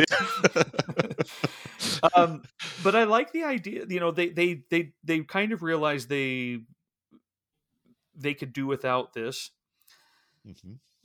but they want more. They can't admit it to themselves, and they certainly can't admit it to the other one, because it's way too vulnerable, because they believe That's it it when right the other there. one Hmm. says, I don't love you, I don't value this. They believe the dismissal looks that each of them are giving to each other. And George Sanders is very good at that, just kind of like, look, whatever, I'll just walk away, That's which, right. Flick his um, ash on you and kind of keep on moving. Right. yeah, Yeah. but they do want more. And I love that this film is able to show that. And I love the final line of the film, that, because it shows a lot of the reason why they're in this pickle in the first place. Hmm. He Hmm. doesn't dare say I love you, because she could use it against him. Yeah, What a that's right. horrible thought, but he wants to. He does love her, and she wants to hear it from him. And Spontaneously, really, I mean, right. even if she has to sort of wring it out of him at this last moment, she's made that turn, and that's the thing. You're right. Yeah. You've nailed it exactly. It's that whole delicacy of who's going to be the first to admit, I need you. I'm hurting. I can't. Hmm. I'm sad. I'm disappointed. Because the minute you open that breach up, you don't know if the person's just going to swoop in for the kill and make you feel even worse than you already do, or might this time be the one that gets their attention and you get the response that you're hoping for, which is, I understand you. I Yeah. trust you. I cherish you. I'm going to protect you and be there for you, even if I can't be everything you want me to be. Even if we can't find a life that's perfectly fulfilling on every level, every facet of the jewel there. Um, I'm here I'm for here you. for you. Yeah, There we yeah. go. Yeah, Uh, and I mean, and that is a very common place, and it's a very easy place for yeah. couples to land in. I mean, I've been there with my wife. Yeah. We're not going to get too much into disclosure, but there was a time we had a separation for a few months, and it was because the same kind of dynamic had played itself out, and we were both kind of in our mutual corners, and it took us a process to work it back out, get together, and we did. We've been pretty happy and content. We've learned a lot. It doesn't mean all those old Hmm. dynamics go away.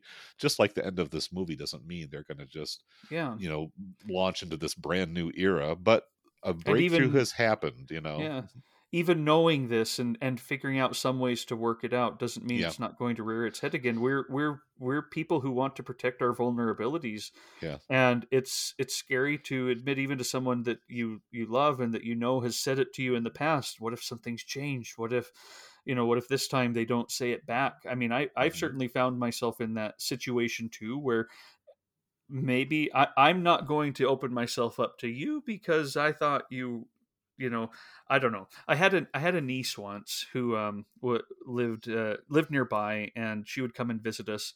And I just mm, remember one day she came, and the guy she was dating um, had s- had done something with family the day before instead of with her. mm, And so she's like, I'm just not even going to answer the phone. I'm not even going to, if he calls or, today, I'm just not even going to. And I said, look, I'm not trying to get into your business here, but do you want to see him today? Like, if not for that, would you be excited? And she said, yeah, that's why I'm kind of mad is I did want to do something with him. And I said, look, for 1 minute, just try this. Think about it. When he does call, can you just tell him that instead? yeah, Don't hmm, don't go to the point where you feel like you have to hurt him back or look like what he has done has closed you off to him. Instead of doing that, yeah, just try it. Try that. And they got engaged and are married, and they're yeah. awesome, and I love it, and I take full credit. Uh, but that Counselor was Trevor's badge of honor there. it That's was right. just it was one of those moments where I looked at it and I could see, because I've done that and I've done it since. It's Yeah, not, yeah, and I'm sure she has too. But in that moment, it was very clear that, hey, the reason you're upset is because you were hurt, kind of, and vulnerable, and so you want to punish, and you also want to close yourself off, and you want him to be the one who opens up. And what if you could do this? And this film, I think, yeah, just goes there so well. Um, at the same time, kind of showing that the magic of this one's a little bit darker, but I love books and films where people go on a trip and have these moments of discovery. yeah. One of my favorite books of all time is The Enchanted April by Elizabeth Hmm. von Arnim, Okay. and it's these women who are in kind of unhappy marriages in England, or who are maybe they're not married at all, but they're just unhappy in England, and they decide to go on a holiday to Italy, of all places. Hmm. Hmm. And it just opens them up. They have time away from it, and there's even something like A Room with a View, the Ian Forster novel, and that great Merchant Ivory film. A Hmm. similar thing of a different culture, a different perspective, and I think this film is doing all that when you realize that, again, George Sanders' character can't figure out how to enjoy this. Oh yeah, This, museums bore me. yeah, Yeah, yeah, and well, these aren't just museums. This isn't just art for art's yeah. sake. This is Look at this is this really incredible artifacts from a. foundational Hmm. Hmm. resonating in, and I love seeing that part of him open up to getting a little bit of that spiritual, a strike into his soul Hmm. when they go to Pompeii, when they see these things and start to see a bigger, richer panoply of human and art and emotion, and Yeah, it's not all business and transactions. and how fragile really that those relationships are. Our Yeah, relationships are. I mean, these lovers presumably locked in a final embrace before they're buried in the ash, and entombed, for all time. And that moment, that final moment together is what's discovered as they're pouring the plaster Yeah. into the empty space there. I mean, it's just like, it is. I mean, it's just really profound. I mean, just let your mind kind of ponder all of that. And like we've already talked Mm-hmm. about, the ancient works of art, and not just the fact that these are really old objects, but what they're depicting, the faces, the struggles, the aspirations of humanity that is in time so far distant from us, and yet here it is. These people lived on this very same Mm-hmm. part of the planet. They they expressed these thoughts, these ideas, um, in a way that's durable, that exists on into time for hundreds and thousands of years. So what does that say about the moment that we're in? Maybe we're not going to craft artifacts that will have that kind of longevity, but can we Mm-hmm. at least appreciate what we have, and what is the reality of this moment, this relationship, this other person that I've bonded my life to? Yeah, despite the struggles, do we really benefit or gain anything by throwing it away? That's not a question that you can answer. I mean, we've already seen in the other movies uh, a decision to step away from a marriage, or at least potentially step away for the long haul. And Rossellini himself had been married and had divorced, and so had Ingrid Bergman. So they're not really saying that you shouldn't do that. They certainly are not going to endorse that kind of a message from their own experience, but it is profoundly asking the question and demanding some kind of a considered answer as to what is the value and the importance. And I feel the fact that this Mm-hmm. end of the trilogy does kind of um, wrap up on that note of reconciliation and of sticking together. I mean, some people might say that's a bit of a Hollywood tack on ending after all of the nastiness and Yeah. harshness that's been displayed for the previous hour and a half or so. But life does go like that sometimes. There are couples, and there are many of Yeah. us who've been in those moments of like vulnerability and surrender because of some outside factor. In this case, they're surrounded in this religious procession. They're among the common folks of the world, and there's not really no real easy escape. And they have a moment of rupture where she's done. She despises him. She's just had it, and yet she's swept away in this crowd all of a sudden, and she's in danger of almost like drowning in a sea of humanity.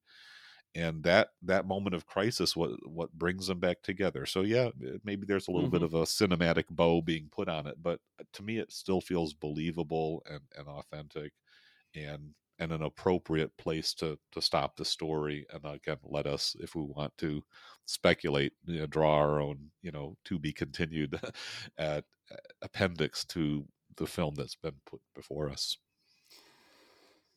The Another thing, again, I just like how in all of these films Rossellini doesn't let it just play out the way we might expect. Hmm. It's not when she sees the art that she starts to become open and express herself to him. It's not when they're at Pompeii and see that plaster of that couple that they don't come together right after that. That's part of their struggle. That's part of it. Could almost be a part of their bitterness. Like, we don't have that. He does not love me like that, and I don't love him Hmm. like that. Yeah. It doesn't necessarily have to represent what they're yearning for in each other so much as an expression of what they don't have in each other.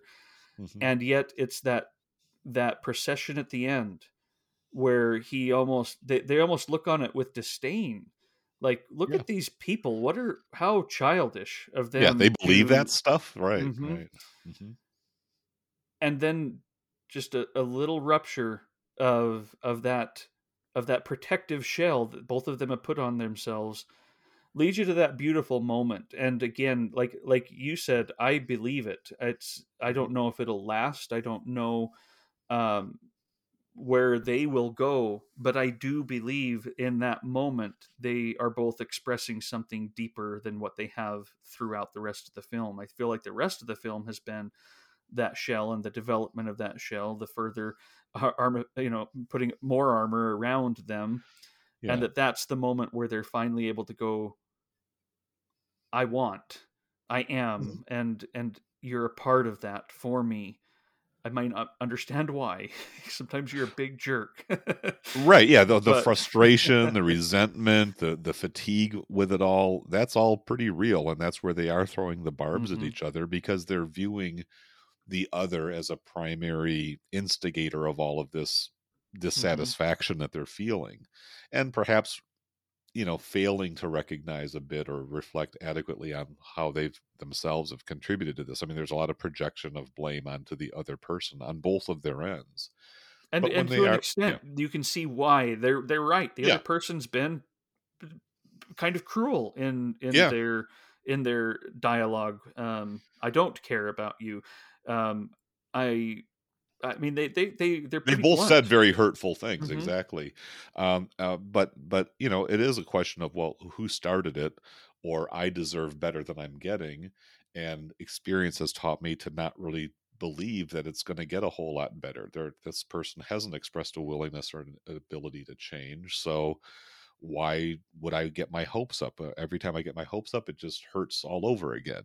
Hmm. But at the same time, if you only, all you can dwell on is the bitterness and the rejection and the cynicism, you're not acknowledging the whole of your own being. I mean, there was something that brought them together. There is something that they've built a life together, and that needs to be expressed and acknowledged as well. And I think that's Yeah. where you end the movie, and you end this informal trilogy on that note. And I think that's a good place, rather than to have them just walk in their own separate directions. Um, I thought it was a good balance at the end, and again, just a really yeah, just an amazing performance, because again, without two actors of the talent that Sanders and Bergman bring to it, that could have been a fumbled scene, or maybe just not Hmm. as persuasive as I did find it when I've seen it several times now, obviously, and I was like, yeah, that gets me every time. Yeah, and I don't know why either. But when I'm more sympathetic to Ingrid Bergman's character, but Hmm. when George Sanders says, "If I say it, you promise not to take advantage of me," I'm Yeah. all for him and his plight too. I just it it really Well, is yeah. powerful. And he's not. It's not like he says it with like, "Do you promise not to?" No, He there's a just there's a he's. twinkle in his voice. Yeah, right. Well, let's face it, Ingrid Bergman is a very formidable woman, right? I mean, she's a powerful personality, a force of nature, you could even say. You probably don't want to get on her bad side. She can pack a punch, and that's the thing. They are both formidable people in their own way. I mean, he's bright, erudite, obviously very successful, razor sharp wit and intelligence. So that can also be pretty scary and intimidating if he decides to unleash his full weaponry, in the heat of a conflict. So Mhm. they're both strong personalities who are pretty capable of doing damage, but they're also sensitive souls, I think, like we all are at some level or another, who don't really enjoy the aftermath of this kind of back and forth. And so the Mhm. wounds are real, but I think underneath it all, there is some kind of connection there that they've allowed to get buried, and they've got to find a way to dig it back up. And I think another film that would be a good double feature with this would be Before Midnight, in that Yeah, other yeah. box that I think we'll get to sooner than Oh, later. I'm Sometime sure soon. it's definitely, yeah. I love the Before trilogy, and the Before Midnight actually very many ways feels like a journey to Italy.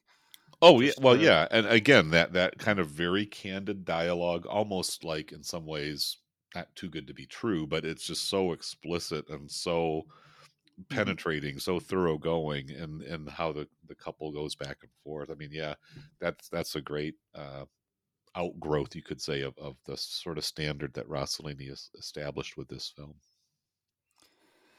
All right. Well, I I don't want you to think that I'm like creepy, but I did look at your letterboxed stuff with these, and Okay.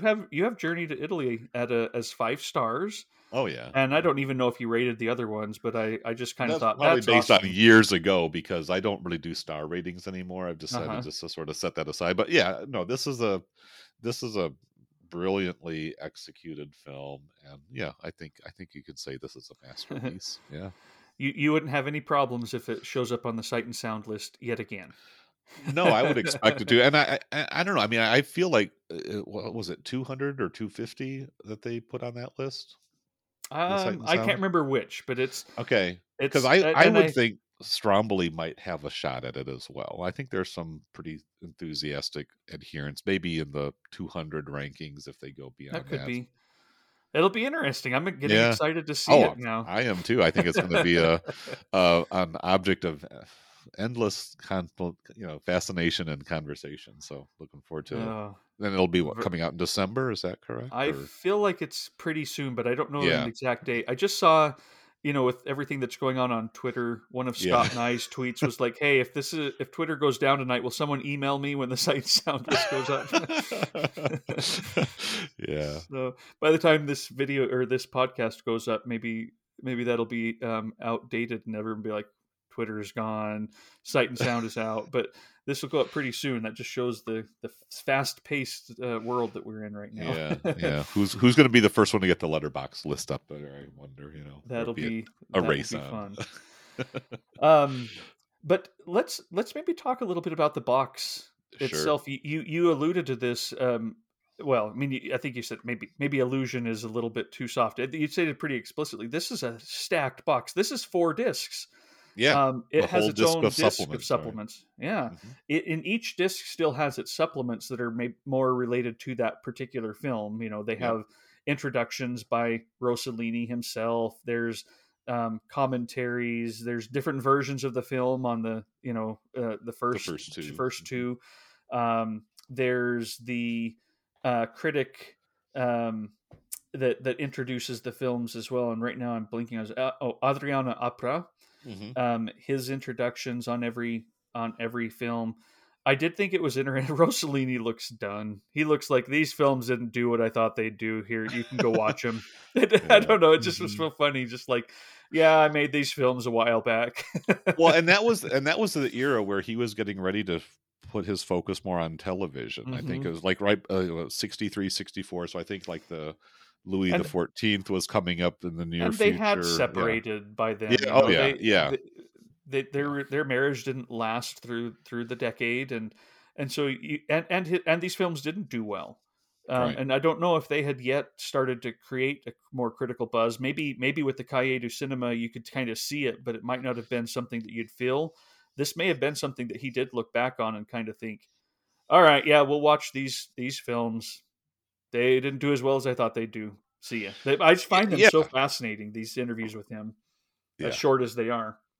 Well, he just seems like such a endlessly curious, forward-looking intellectual Hmm. figure. He's always just seeking out the new idea, the new thing, and engaging with the issues that are like right before him. And he doesn't seem like the kind of person who really looked back, at least not at this stage, because he's still an active, creative presence. But he's looking for a new format that I think, because he was not having Hmm. much success at creating, commercially popular, financially rewarding films that would, get the kind of funding that he needed to make the movie that he wanted to.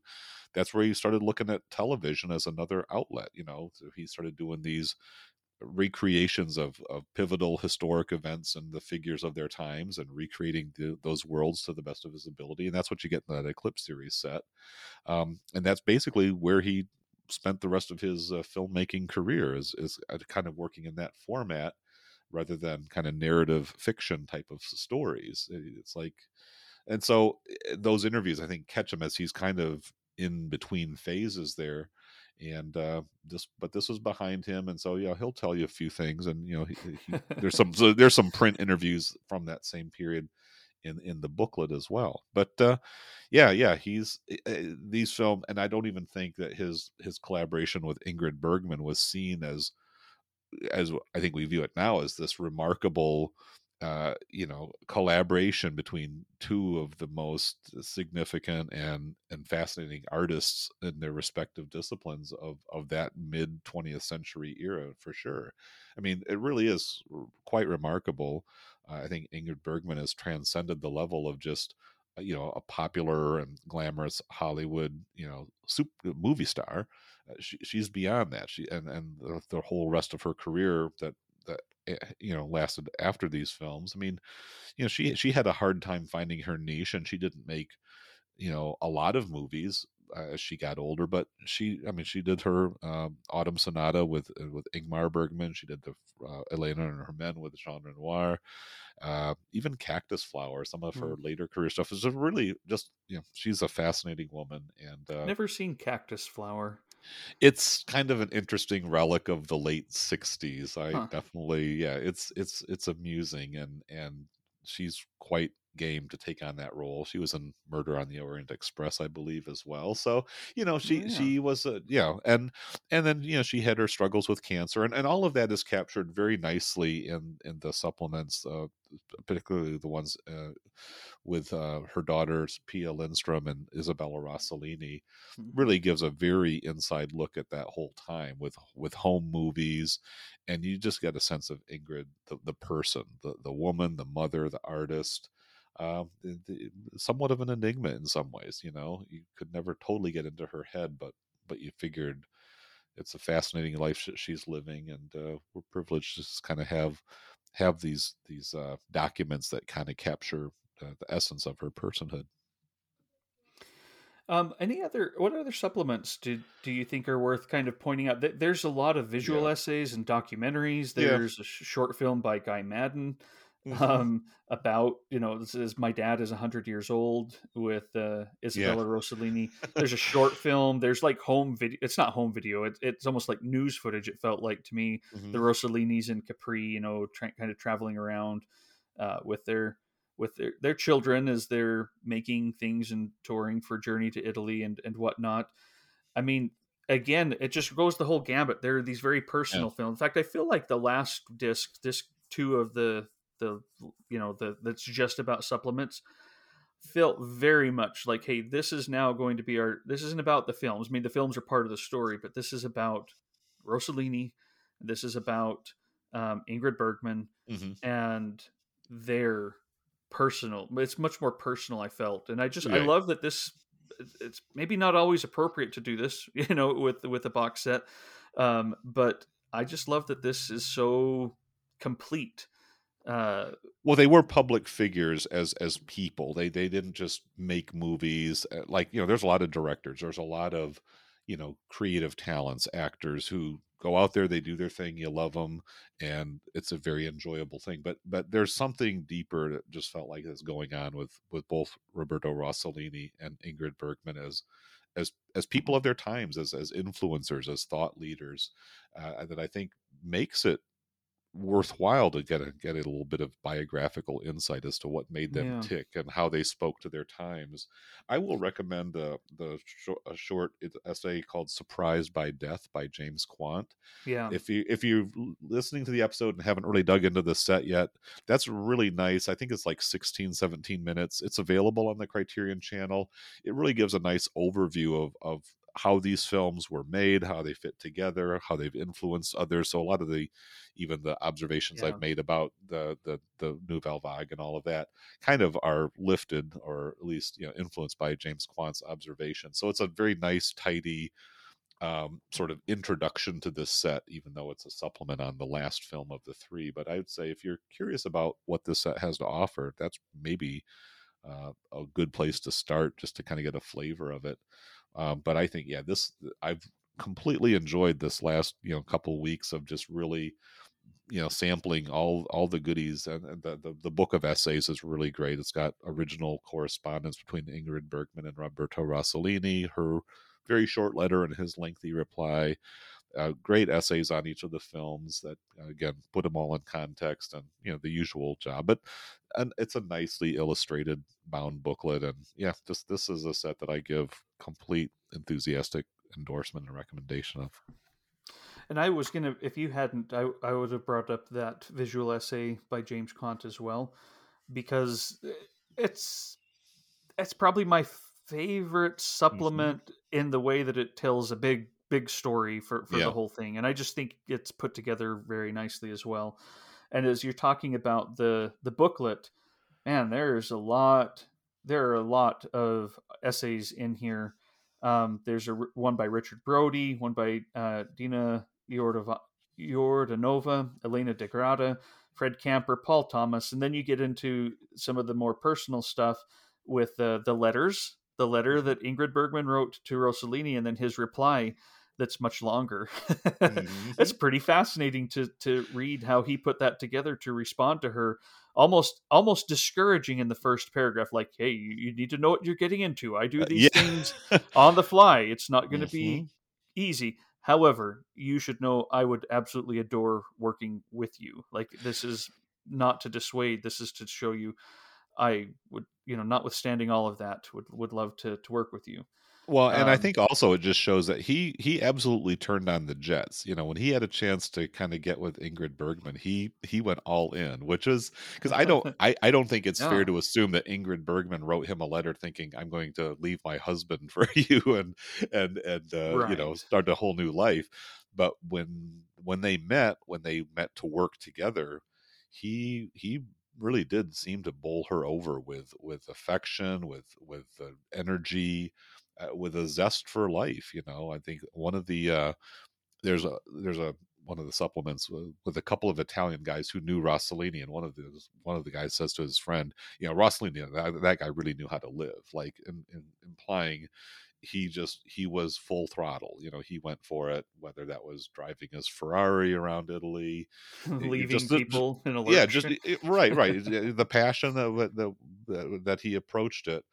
He did have kind of that zest for life, which has its downside, because it does leave people behind when you're traveling at a faster pace that they can't really keep up with, and sometimes that's going to come across as arrogance and just being a flat out jerk. So there's no escaping that. But he was a compelling figure, and he made an impact. You got to give him that.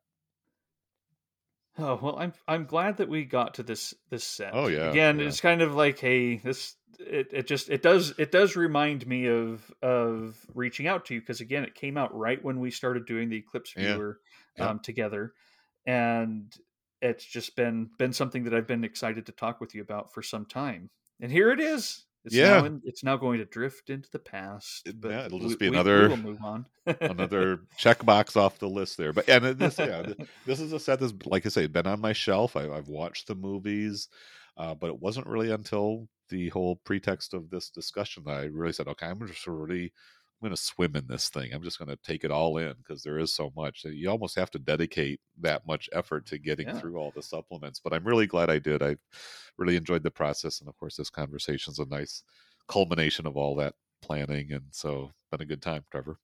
We should have. I should have gone through it and kind of listed the supplements in their running time. I'm Yeah. sure there's probably three times the running time of all the maybe even four times. Somewhere in there Oh of yeah. supplements as just being able to watch the movies, and I include both versions of the movies in that. Yeah, And I'm yeah. excluding watching them again with the commentaries. I just mean new supplements of footage and of interviews and all of that. It's a lot, but it has been a delight to dig into it. And Yeah. I think we know what we're going to do next. Sure. Let's talk If, about if it. if we can tell our listeners here, it's one of the newer sets. I actually have gone through the films and have been enjoying looking at a few of the supplements, and it is going to be the Infernal Affairs trilogy, just recently released by Criterion. Yes.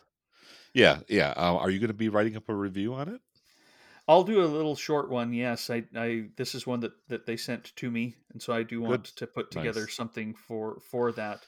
But I'll save all my best takes for the podcast. Well, of course, where you can really air it out a little bit. Yeah, I get Right, it. right. Um, Yeah, which is why I like podcasting over written reviews. Although written reviews definitely have their place, and I Hmm. do miss doing that somewhat. But I just got my copy of it yesterday, so we'll maybe try to do that maybe after the new year. I think is probably a reasonable time because we'll I have think our so.